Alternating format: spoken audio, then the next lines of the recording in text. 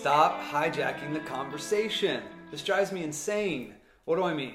Most people are thinking about their response to someone without actually listening to them. Sociologist Charles Derber identified the shift response as the moment in the conversation in which you shift the focus back to you. The support response, on the other hand, encourages the speaker to continue telling their story. For example, someone says to me, "Hey Patrick, I'm going to go out on Broadway in downtown Nashville tonight." And I say, "Oh, I was just there last night." I just shifted the focus back to me.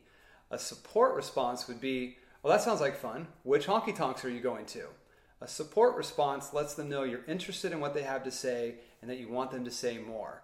So if we could all spend a little less time talking about ourselves and a little more time listening, we would all have better relationships.